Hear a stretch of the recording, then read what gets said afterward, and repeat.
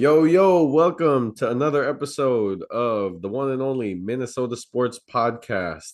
I am again joined by Bales and Sam. Thank you for coming in. Let's get this episode going. We have a lot of sports to talk about. Let us start with the Minnesota Twins. So, with the last 10 games, they are 5-5. And Sam is going to take the helm on this because I have a lot of questions being a toddler of a fan just starting this year. We are so up and down. We are 5-1 in our last six, and that's good. We swept the Giants 3-0, and we got a series dub against the Red Sox 2-1 in Minnesota. All of those games have been in Minnesota. But I also watched the other games where before that we were 1-6, being swept by the Astros and losing the series to the Texas Rangers 3-1 in Texas.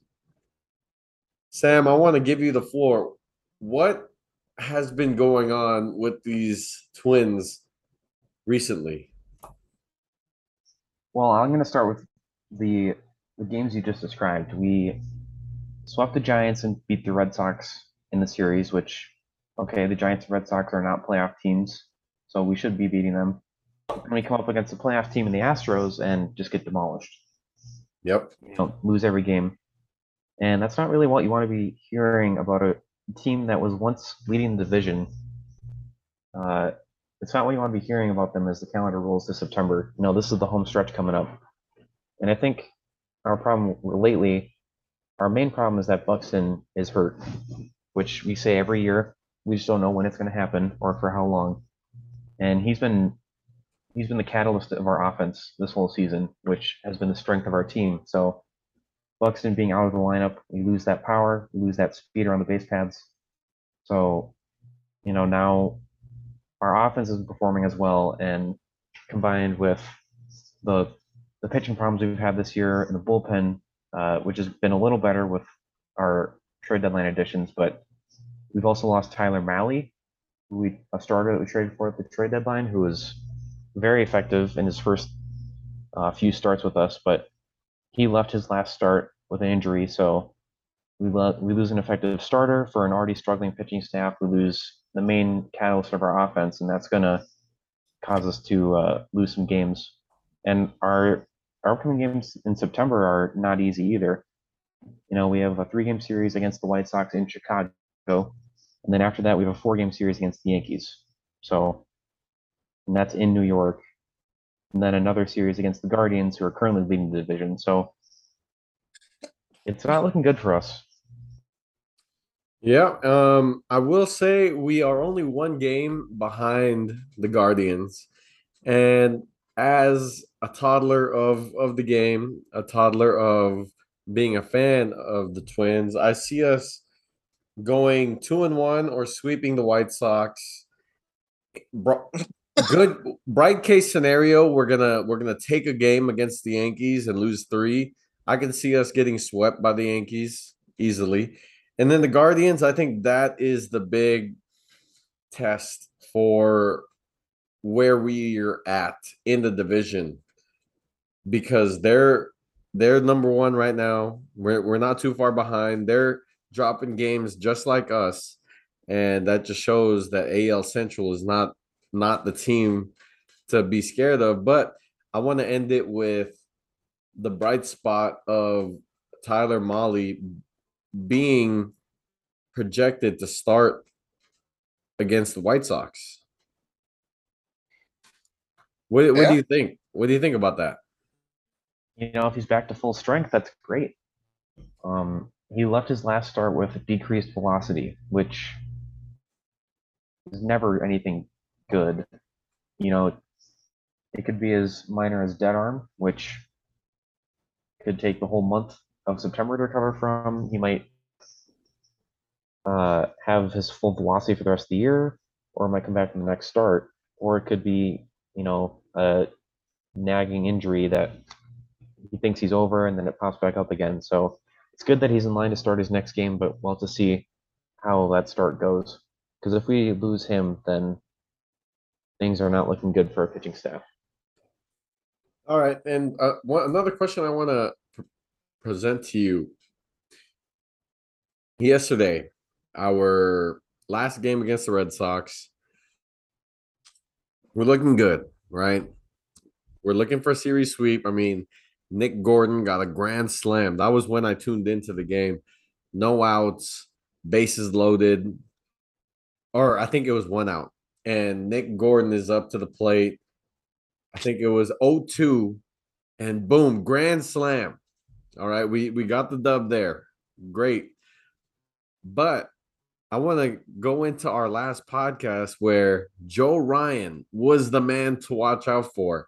And he comes into the last game of the series, and with the knowledge that I have, having Joe Ryan to start, it's like, yeah, we got this. Okay. And then he gives up 5 runs as a starter. And we come back, 5-5, but we end up losing that game 6-5. What's going on with our pitching right now? I feel like it's so inconsistent, and you told me that. But Joe Ryan, being the rookie that you brought him up to me as, every time I see Joe Ryan, it's like it's tough because he does well, but he gives up those home runs and he gives up the points. What's going on? Well, baseball, as some people know, has a steep learning curve. It takes years to get through the minors, and maybe someday you make it to the majors. Joe Ryan being a rookie, he's feeling the learning curve right now, I would say. We touched on before how he doesn't go deep into games, he's inexperienced, and we're kind of seeing that rearing its head a little bit. He's given up a lot of home runs. I know against the Padres back in early August, he got shelled, or maybe late July. I went to a game against the Royals a couple weeks ago, and he gave up a home run in the first inning. He was able to settle down after that, but again, it was against the Royals. And then, against the Red Sox, gives up a grand slam. He's learning. You know, Being a good pitcher takes years of perfecting your craft, and it's hard to be an ace on the staff as a rookie. It takes a special pitcher to do that. For sure. So, Like Johan Duran. Yes, exactly. He's been doing well. He is the first MLB pitcher, I'm sure everybody heard, to throw an off-speed pitch 100 miles per hour. He threw a splitter 100 miles per hour. that's insane. It is literally crazy. That is I Spanish, heard and I don't know heard Spanish. the Twins beat writer called it a splinker, a mix between a splitter and a sinker. So That's right. Still right. no, I'm just saying he's got great stuff. Like he can make anybody swing and miss. It's just too bad that he can't pitch every inning for us. Yeah, he's a closer, but he's one of the best closers. But So lately moving we on. haven't been given him a lead to close with. We've been behind. Yeah, that's true. Just like when we were down 5-0, right? Hmm. Yeah. Well, on to another rookie that we all know his name, Jose Miranda. He's been killing it this year, and he is one of two people that have been consistent enough to carry the offense. And we can sprinkle in Carlos Correa every so often, but No. Luis Ariz and Jose Miranda carrying the offense to base hits, and they're the ones getting those RBIs. From a hitter's standpoint, what is the difference of the rookie mindset of a hitter and a pitcher? That's a great question. I think part of it has to do with the fact that as a hitter, you're kind of not that you expect to get out, but you know that you know 7 or 8 times out of 10 you're not going to get on base. So you know if a hitter has a mindset where I'm just going to go up there and grind every at bat I have, I'm going to, foul some pitches off, swing at good pitches, and uh, they have the skills to back it up, they're going to start hitting well. And I think from what I've heard from Rocco Baldelli and other people in the organization is that Miranda's kind of just like a go-getter. He's fine hitting anywhere in the lineup. He's fine playing anywhere in the field. He'll do whatever it takes to get on the field and help his team win. So bringing that same approach to the plate, I'm sure has helped him put together some good at-bats and use his power and drive and runs and have clutch hits. Yeah, and he's been hitting at 27%. So that's something that's good, right? Especially as a rookie. Especially when batting averages have been going down past 5 or so years. I'd say 270 is above average, and that's I wouldn't want to ask for anything more out of a rookie. So I think he's been doing great this year. And Luis Ariz is hitting at 310, which is still good upon itself. But I think, he's still third in the MLB behind Paul Goldschmidt at 332 and Freddie Freeman at 324. So Luis Ariz is still top 5 hitter in the MLB. How long do we have him in his contract? That I don't know. Yeah. Hopefully we have him for long because man, he's the dude. Like whenever I watch him, I kind of expect a hit because it's one of 3 that he's gonna hit, and he's such a good dude at the plate that not only if he does get out, it's off a hit and it's a fly out. And not only that, but he challenges pitchers for longer than six or 7 pitches. So he brings up the pitch count just by himself. Also, to add to that, with the run that we've had, 5-1 in the last 6, we haven't had Byron Buxton at all. And can you just imagine how it is with Byron Buxton? And I know he's been more of a home run hitter, being top 5 before he got injured. But I can only imagine if the stars aligned, what our team has as potential for this year. And we have not been able to live up to it, sadly, but we have the looks of a team that can make a run in the playoffs. Just takes getting hot at the right time. If Buxton comes back and the rest of our team has kind of picked up the slack while he's gone a little bit, if they can keep hitting and Buxton comes back and provides that power and we can average 5, 6 runs a game, then that'll make up for our pitching. And, if we get leads early in the game, that puts pressure on the other team. So, any team that makes the postseason, I think, has a chance to win the World Series. The Royals won the World Series as a wild card, or they made the World Series as a wild card team, won it the next year. And, you just got to get in. You just got to get into the dance. And then after that, if you get hot at the right time, that's sometimes all it takes. For sure. For sure. In our last 6 games, we beat the Giants 9-0. We beat them 3-2 next day, 8-3. The Red Sox 4. We beat them the next day 10-5, and then we lost 6-5. So that average is about 5 or 6 per game, especially with that outlier of a 9-0 like game. And is it that am I able to be excited for this next coming games of we've been averaging 6 plus in the last 6 games. Am I able to be excited about that, or should I just hold my horses and just keep it steady? No, I think it's fair to get excited. We've shown earlier in the year that we can be a good baseball team. We're leading the division all the way through May. We've had offensive leaders and batting average and home runs with the rise in Buxton. So I I'd say it's fine to be excited.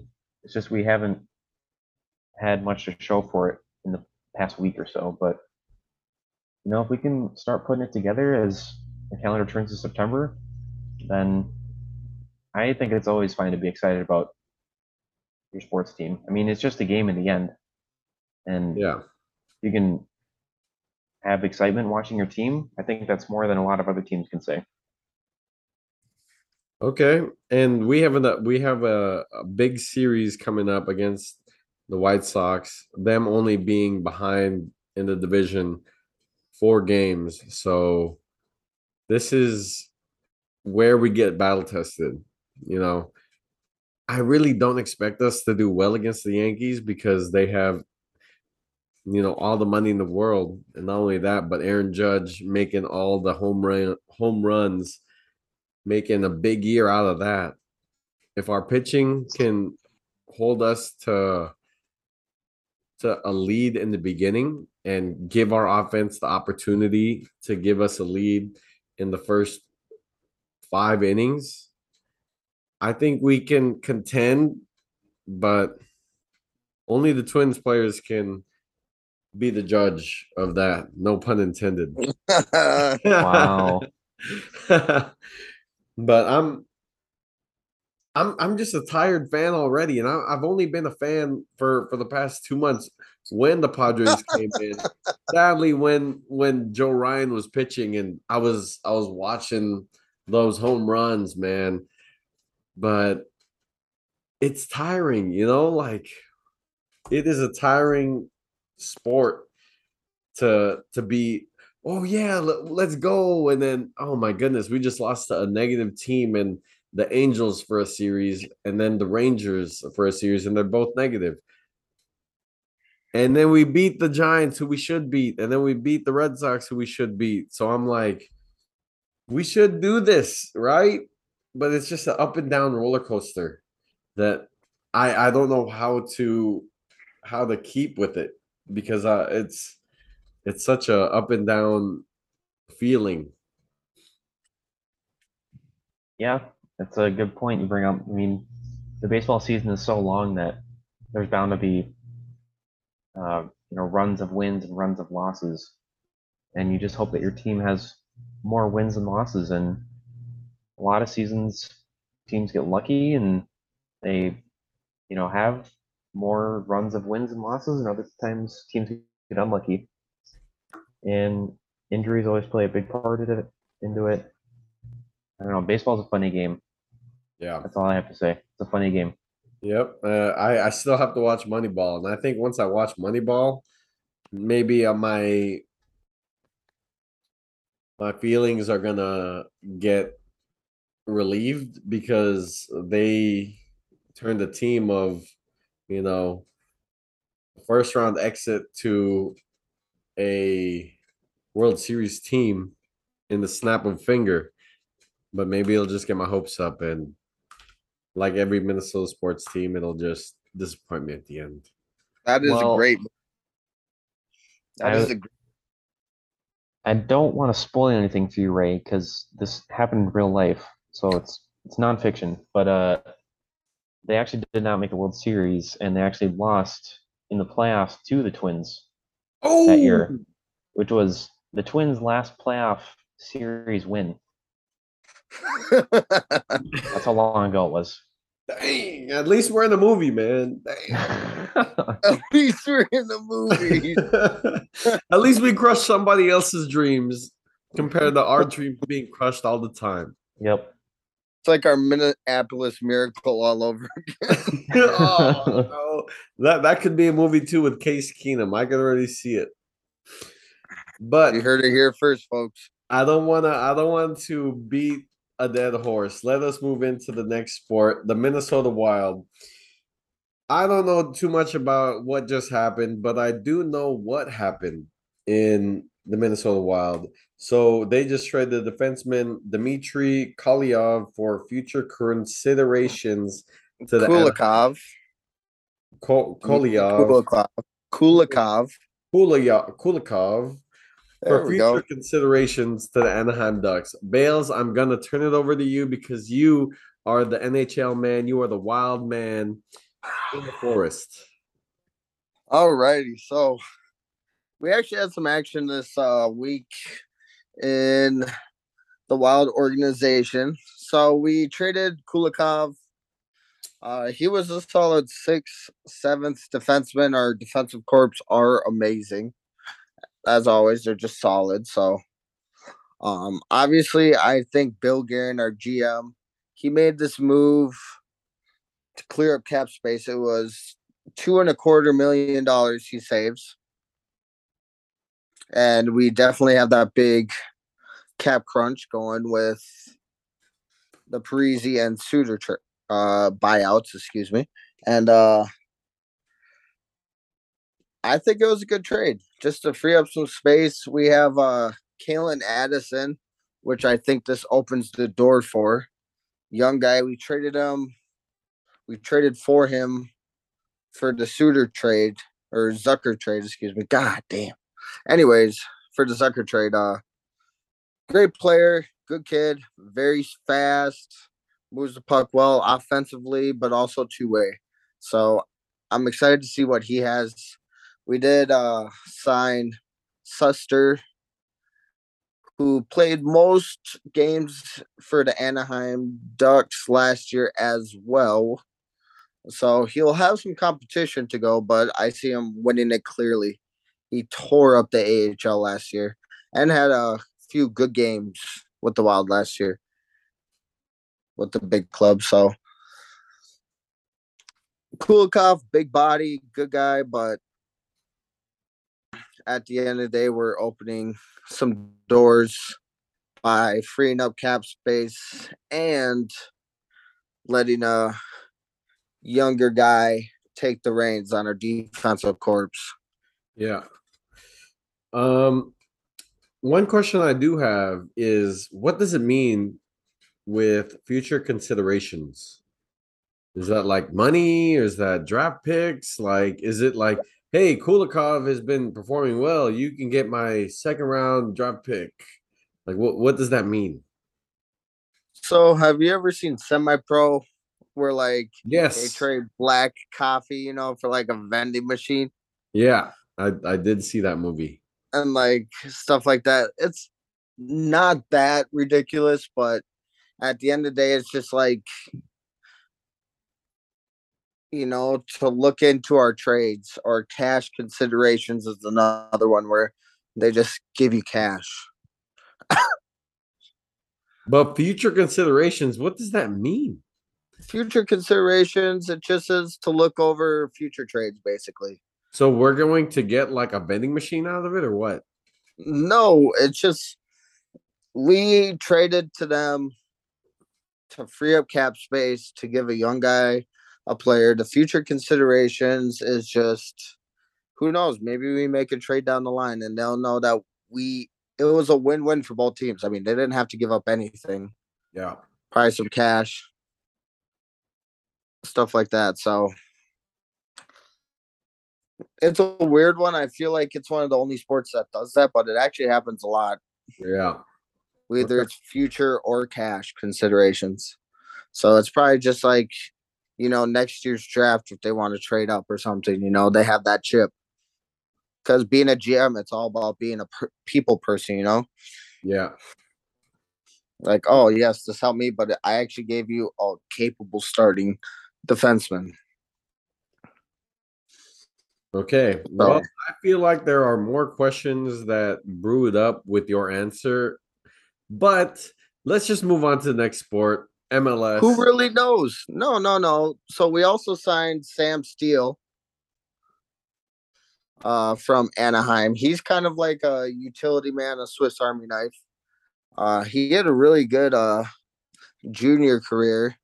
He put up 131 points, I believe, in like 52 games. He got to the AHL, kind of slowed down. He got to the AHL, and he really kind of stepped up. And then we saw nothing. So this could be a good player to kind of like be a utility player, basically. You know, he can play wing, he can play center. That will help with injuries because hockey is a very physical game where you can have a lot of injuries. So I think what Bill Guerin is doing is trying to make some smart kind of depth signings along with opening up doors for our farm system. As we've talked about before, our farm system is very good with a lot of talent sitting there. Hockey is kind of like baseball, Sam, where you have to prove yourself in each division before you make it to the NHL. I mean, kids get drafted out of high school, developmental teams, and there's a long way. Just because you're drafted first round, like Stam still was, doesn't mean you're gonna make it. Yeah. And be great. So that's basically it with the Wild. Um, you know, we got excitement. We have a month left until the season starts, which I can't wait. Well, basically 2 months, but I will watch preseason. So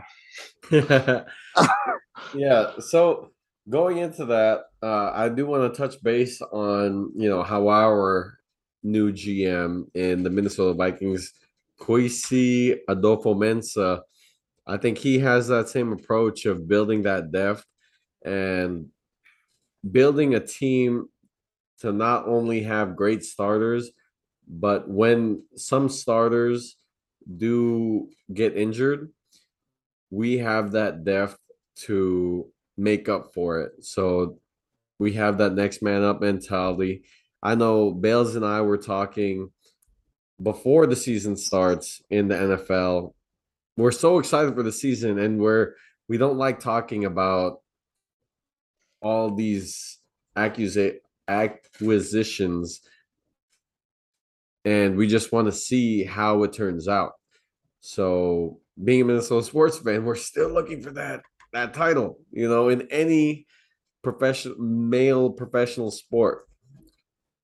I love all sports, Go Lynx. That was our last championship run, but we do want to see a championship in the Wild, Twins, Vikings. And moving into our next segment, the Minnesota United.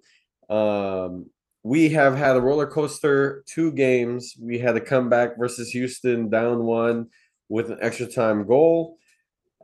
We got lucky with a own goal in the 79th minute from Houston, and we got a game-winning goal from Luis Amaria in the 84th minute in Minnesota. That's amazing, especially coming off the dub against Austin FC, the number 2 team in the Western Conference. But we come this week against Real Salt Lake, I think number 8 in the standings, or number 6 in the standings. We just wet the bed and go scoreless 3-0 L. And it's crazy stuff, but it happens. I'm looking forward to scoot that out the boot. We have another big game coming up against FC Dallas, number 4 in the standings. We have 44 points. They have 43 points. If we get a dub in this, we're going to have 47. They're still going to stay at 43. Other teams have opportunity to beat them in the running as of that week. But this is another big game coming up. Hopefully, our team can make the big runs and make the big goal when it matters most. But let's move on to our last segment of the Timberwolves, who is the most hyped up sport that we have in Minnesota as of right now. The Twins, up and down. The Vikings, we don't know yet. I think they're an underdog team.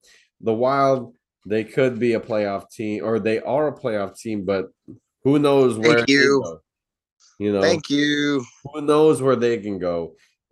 The Minnesota United, they're a number 3 seed right now, just fighting to be number 3 seed and trying to claw their way back to the number 2 seed in Austin FC.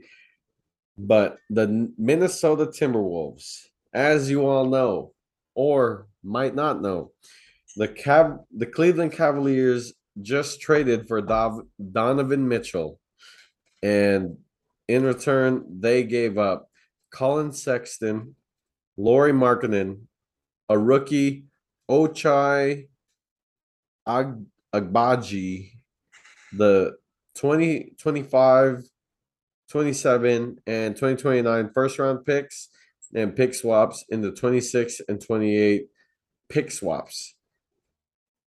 What are your initial reactions from that? I haven't heard from Sam in a while. I want to hear you first. I was kind of surprised. I think everyone was questioning whether the Jazz were going for a rebuild or just trying to get rid of Gobert, and I think it's clearing out that they're for whatever reason they were ready to dismantle their team and go for the full rebuild, which I thought they had a good core with Gobert and Mitchell, but now that they've blown it up, looks like they're going for the full rebuild. And I'm just kind of surprised he went to Cleveland because I don't know if Cleveland's in a much better spot to make it far in the playoffs, even with Donovan Mitchell. A lot of hype. I mean, Colin Sexton gone. Garland's kind of been a guy for him. Yep. So maybe they are trying to put those pieces, to make a playoff run. But I mean, like you said, I don't really see them making any kind of splash. But Donovan Mitchell still is young, I believe. Youngish, at least prime. He is definitely in his prime right now. I suppose I guess, a weaker Eastern Conference, maybe Donovan Mitchell helps more. Don't even say that. Don't even before we continue on that. I had a discussion with a friend. We were duty driving for like 3 hours, and he brought it up to my attention that the East is not as weak as we thought it was like 2 years ago.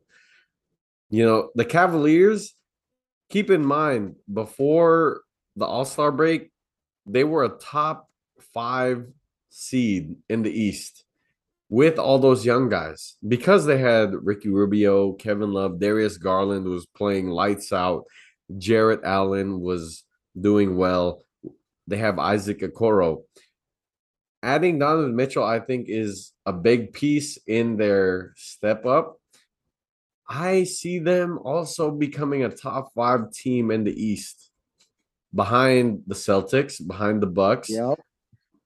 the Sixers, and that 4 and 5 spot is up for grabs. Oh, minus the Heat. The Heat is also there, so that 5 spot is. What about the Nets?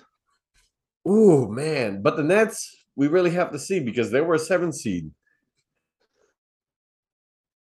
So we'll have to see how that goes.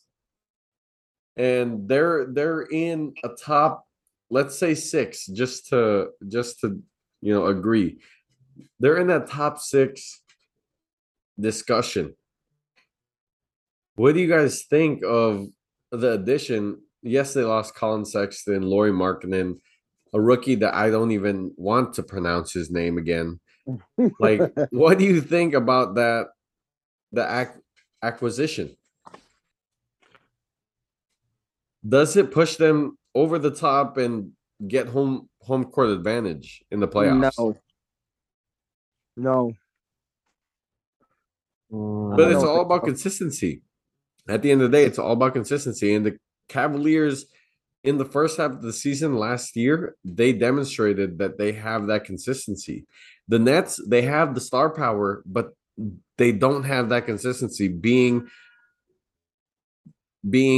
swept by the Celtics and going down to a 7 seed. Yes, it's That's gonna be because another the year. Celtics are good. I already put the Celtics at the 1 and 2 seed. Like, realistically, can they make a push for a 3 and 4 seed? And after that, they have a chance to be a playoff team in general. I think they could push for a 4 seed. You know, if the Heat or the 76ers take a step back from last year and the Cavs take a step up, I don't see them getting past the Celtics or the Bucks. You know, for those top 2 seeds.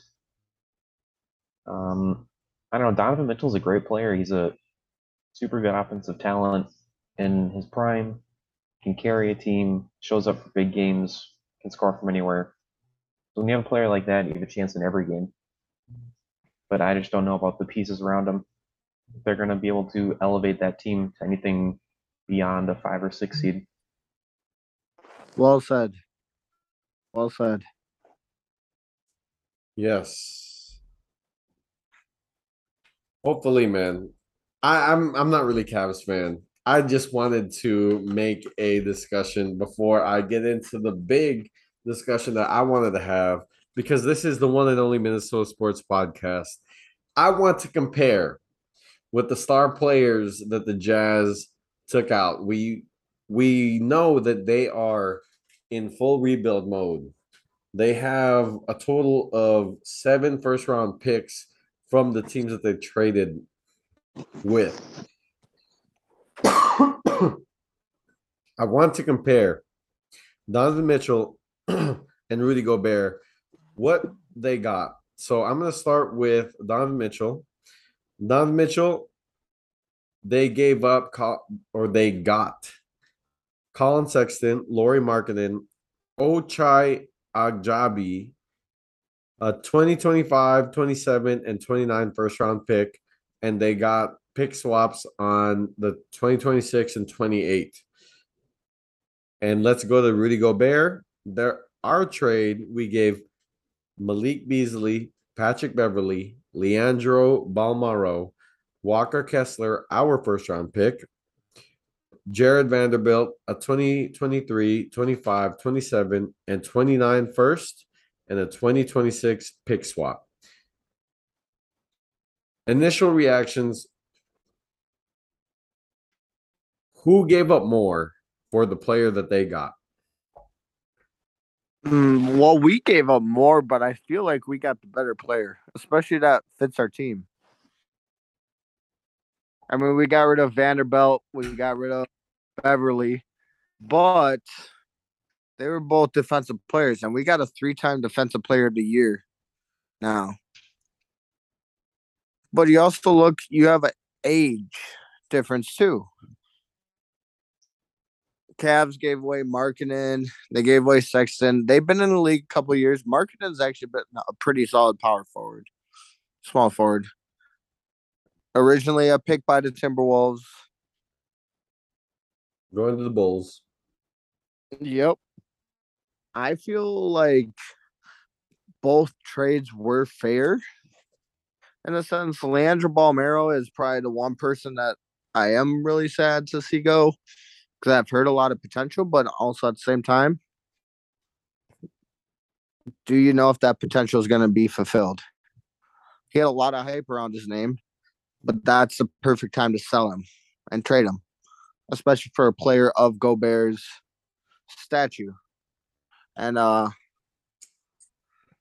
think Gobert fits our game plan a lot more than Donovan Mitchell does. Yes, the Cavs have Isaac Okoro, who is a defensive stud, but you're bringing in more offense. But how is that defense going to look over there?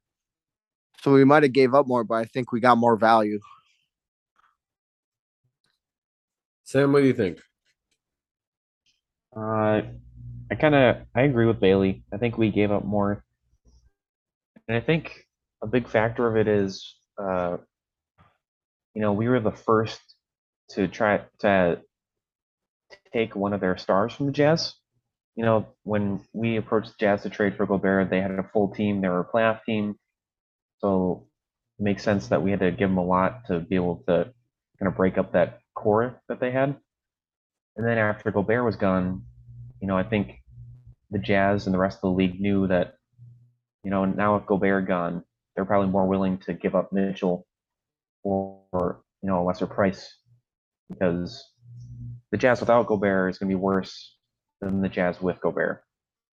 So you either, have Mitchell carry your team for next 4 years until it's time for a supermax, or do you just blow it up now, get all the value you can while you can, and just go from there? So I think we gave up more, and that's because we were the first ones to kind of take a star away from the Jazz.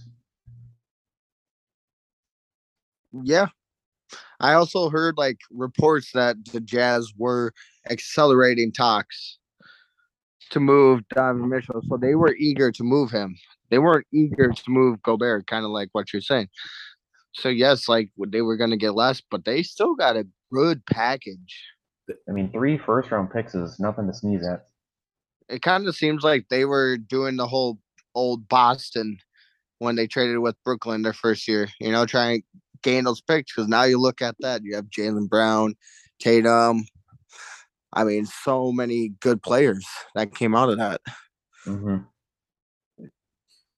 But not only Yeah. that, honestly, the Jazz are not looking too bad because they have Mike Conley, THT from the Lakers, Malik Beasley, Ochai Agjabi. That's the last time I'm going to say it because that gives me a headache as I try to say it. Laurie Markkinen, Colin Sexton, Jared Vanderbilt, Rudy Gay. They still have a solid team building around them. Like, Did you just say Rudy Gay? they still have Rudy Gay. Yeah, they still have him. He still is in the What is league. this, 2010? He's still in the league. But honestly, with how they've been building, I did not look into who they still have, and they still have those pieces that can make a run at the 7 or 8 seed. And it doesn't even matter anymore as a 7 and 8 or a 9 and 10. Like, they're still going to be in the play-in. So with the players that they have, they still have pieces to make that run. And that's another thing that I want to bring up before we close up this segment is I do not understand pick swaps because they gave up 2 pick swaps to the Cavaliers in the 2026 and 2028 years, and they gave up a 2026 swap with us. So that's a 3-way 2026 pick swap. So in just my thinking, it's whoever does the best gets the best pick in all of it. Because if the Timberwolves are like, let's say 50 and 32, then they're going to get the best pick out of that trade. I don't think so. No, the pick swap means the worst team gives up the best, gives up their pick, and the worst team gives up their pick. So you're saying for the Timberwolves, the 2026 pick swap. In 2026, the Timberwolves are expected to be good because we'll have Gobert, Towns, Edwards, D'Lo, Yep. and the Correct. Jazz will be bad, most likely. Most So likely. by us getting a pick swap, the lottery pick that the Jazz would get gets swapped with the late round first pick that we would have. So now we have the lottery pick and they would have the late first round pick. Yes. That's what I was. Yeah, exactly. Thank you, Sam. I think the more pick swaps, the better, because it's that team is still getting a pick, but this gives you the way to actually kind of get a role player because it's only a 2-round draft. Top 10 usually pan out and a couple stragglers. So I feel like this is a good way for at least like the Timberwolves or the Cavs to at least pick a player that will help them in the future. And it's also kind of like a gray area to get around the whole every other year trading your first round pick that the NBA has. You see, but that's what I'm trying to say is I feel like that's more smoke and mirrors for a pick swap because the Timberwolves, if they do better, it's gonna reward them in the 2026 season. Right? Yes. It's more if the Jazz do bad. Okay. Because if we play well, then we're just pushing the Jazz pick later in the first round. And I don't like doing this, but having a 3-team pick swap it just makes it more confusing because if we do well, we were the initial team to get that pick swap. So they are trading their pick swap with us to the Cavaliers. So that's just confusing me, like Do you So know would if the is it the Cavaliers get same? our pick? Would we get the Jazz? No, See, makes sense. yeah, This is so. Sam, It is. Sam, what do you got to say? Well, do we know if it's the same The, 2026 pick? Are they did they swap two picks, like one pick with us and a different pick with the Cavs? It could be like that. Well, if you think about it, everybody gets one first round pick. So if we all pick swap, that's a 3-way trade, and that makes it so much like more confusing. Not if they got another first round pick from another team. correct. But in your scenario, if it's the same pick that they're swapping, then we got the Jazz's pick, the Jazz got the Cavs pick, and the Cavs got our pick. Yes, there it is.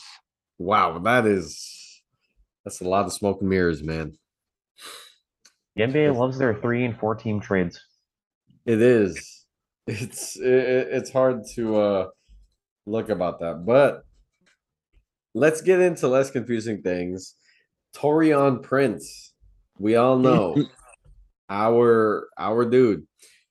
Minnesota Timberwolves forward Torian Prince was arrested in Miami on Thursday due to a fugitive out-of-state warrant stemming from a traffic stop in Texas in May, according to a statement from Arlington police.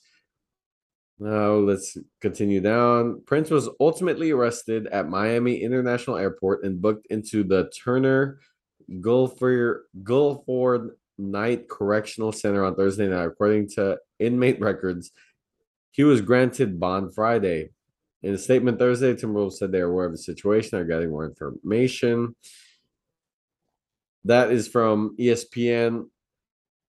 He was apparently in the last week and a half, they issued a warrant for his arrest because they recovered 1/100th of an ounce of THC, which is probably the smallest amount you can have. That is all from ESPN. What do you guys think about that? He hung around Malik Beasley too much. I was gonna say the same thing. I was gonna say it's par for the course for the Timberwolves lately. What Yeah. is up with all of our teams having all these incidents? I think like the Vikings are a top 3 team in the NFL with arrests. Timberwolves are making their way up, probably. It's that Minnesotan luck, I guess. I don't know. Yeah. He's It's it's something interesting. gonna suck to lose him. It is interesting. I think he'll be able to play this season. He'll be able to pay off the fines or whatever he has to do to play. But I think that's just a crazy thing that I want to talk about real quick. Last but not least, I want to talk about Alex Rodriguez and his deal with purchasing the Timberwolves with Mark Lore. From SI.com, Alex Rodriguez's participation in a $1.5 billion deal to acquire the Timberwolves and Lynx reportedly is in jeopardy, according to a report by the New York Post. The former MLB star was set to purchase the team with Mark Lore, who is a billionaire online retail businessman. The two men made a down payment of $250 million in July 2021.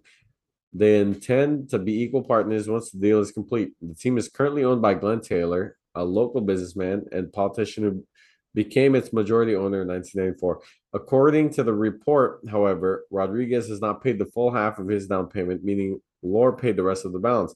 The amount is worth a 20% stake in the franchise. This leaves Lore with a 13% share in the Timberwolves. While while Rodriguez has 7%. The duo must pay for the next 20% stake by the end of 2022 in order to have the opportunity to buy then additional 40% and control of the team. By the end of the 2023, therefore, the ESPN analyst must come up with the rest of his down payment along with enough cash to pay up his half of the 20%. A source close to the situation told New York Post that A-Rod may not end up being an equal partner to Lore at this rate. I wouldn't be surprised if A-Rod becomes a subservient number two to Lore, the source said. Another issue at hand, it is believed, is that Rodriguez has struggled to come up with the money after breaking up with J-Lo last year. Originally, Lore looked at the deal as the couple investing in the team, not just Rodriguez. A source close to Rodriguez told the New York Post that Lopez helped interest investors, so it doesn't help Rodriguez that his ex-fiance is no longer in the picture. What is going on with Minnesota? After hearing that, the SI.com article, what do you guys think? I think just like probably her third cousin George, J Lo is a lowrider. I don't know. Maybe they're just going for it. I mean, A Rod, he could definitely find the funds to get it. I feel like it's not chump change by any means, but I feel like he'll pull it out. Like we were talking earlier, these celebrity divorces and stuff like that can get messy. So I really want him to be a full partner with Lord, though, because he brings that X factor. You know, like we were talking about Dominican Sue, he brings the name, he brings the success. And I feel like that's part of the reason why we got the Gobert trade. It's because we kind of have that swagger now, you know? Okay. Okay. Well, Sam, what do you think about that? Initially, after reading the article, what do you think? Well, Bailey mentioned that he said that it sounds like J Lo's a low rider, but it sounds like A Rod needs J Lo to be a lone rider right now. Yeah. Bring in some extra Uh, cash. But I don't know. I'm not too worried. Someone is still buying the Timberwolves. It just might not be a 50-50 split. It might be more 70-30 or whatever. It sounds like Laura and A-Rod have a good relationship though, so I don't think there'll be any power struggles going on. I think they can respect how much of the team the other person has, and I've heard Laura's already covered part of A-Rod's costs, so I'm sure if Mark Laura ends up owning most of the team, that A-Rod will still have input. Um, I don't know. I think they both bring good facets to the ownership, so I'm not too worried if one of them owns more than the other. I don't know. I never fully watched that Facebook movie. What is that called? The Social Network. Yeah, The Social Network. But from what I've heard from it, when one person has the upper hand, especially when it comes to money, it gets a little tricky. And my main thing about it is I hope that the Timberwolves do not leave and go to Seattle like, let's say, the Lakers, who were at first the Minnesota Lakers, because it only makes sense in our state. I hope it doesn't happen to that again, and then we have to rebuild and hopefully get a Shaq like draft pick, Penny Hardaway draft pick. Like, we don't have that luck, man. Like, we have to just hope that it doesn't come to that. Don't have that I luck. know. We drafted Towns and Anthony Edwards as At number important picks. one, Yeah, Shaq. they're 2 stars. Cat's the best shooting big man in NBA history, and Ant is ascending rapidly. all right, Bales, what were you gonna say? I was just gonna say that. Well, first off, I can't believe you guys didn't get the joke. Jennifer Lopez, George Lopez. I got it. Remember Yeah, I waking just up didn't in the laugh morning to because Lowrider? that was I that know it was hurt my feelings a little bit. Not gonna lie. I thought you were somewhat serious. I don't know if they're third cousins or not. See, exactly. But back to the team. I believe there is a stipulation. I know there was controversy about Glenn Taylor putting that they couldn't move the team. I know hope that they can't move the caused. team. We shouldn't. We're a I big think market. Glenn Taylor put a stipulation in the bill of sale that they couldn't move the team at least until a certain year because he still is going to be part owner, I believe, until 2027 and 2028 or somewhere around there. So it still is a few years in the making. But I remember, I believe when that happened, there was controversy over that. So I'm not expecting us to move to Seattle. I mean, at least the Timberwolves, it rains all the time over there, so it would be raining buckets, but Stop. I wouldn't want to see Don't it. even make those jokes. Don't. Please stop. I thought it was good, Bailey. I don't want that. I'm still trying to figure out a nickname for the centers that we have. So I'm still recovering off that joke. I have to think bring it up the again. Aristocats is good Yeah. because we got Cat, obviously, and then Rudy Gobert, he's French, like the aristocrats in France. And then you combine it with the old Disney movie, The Aristocats. Boom. I like that. it. I think the worst part about that joke was the next day there was protests on the LIV Golf League because of that day, that horrible day. Yeah. So that really you know what? No, aged I don't bad. want you to go into that anymore. Let's head into the outro.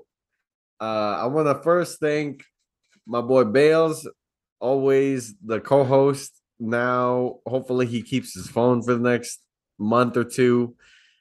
Maybe he can keep it for the whole year. That's a big ask. Yeah, It's like asking A-Rod to come up with all that money. Dang. And of course, I want to thank our special host, Sam Wetzel.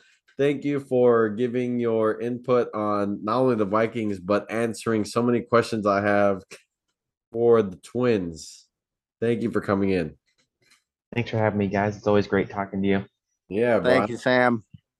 Yeah, I know it's tough to have it be so late. I try not to have it so late, but with our schedules, it only makes sense for that part. But You're letting the audience know what time it is. I feel like it's kind of a no-no for podcasts. Yes. It's 9:45, and to cap He goes into it more. to cap that off, the Minnesota Golden Gophers came up with a 38-0 win against New Mexico State. We ended up covering the cover of 35.5 points. Bale said 36. We beat both of those. So it's looking good. Minnesota sports fans know that when it's a big cover, it's harder to take on because we're such an up and down team. It's good to have that. But last and not least, definitely not least, thank you for joining us today. Thank you for having us be part of your morning drive, evening drive, whatever. Thank you for making time to listen to us and how we are as a Minnesota sports teams. Thank you for giving us time of day. And with that, I just want to say another thank you. Have a great day or night. Peace.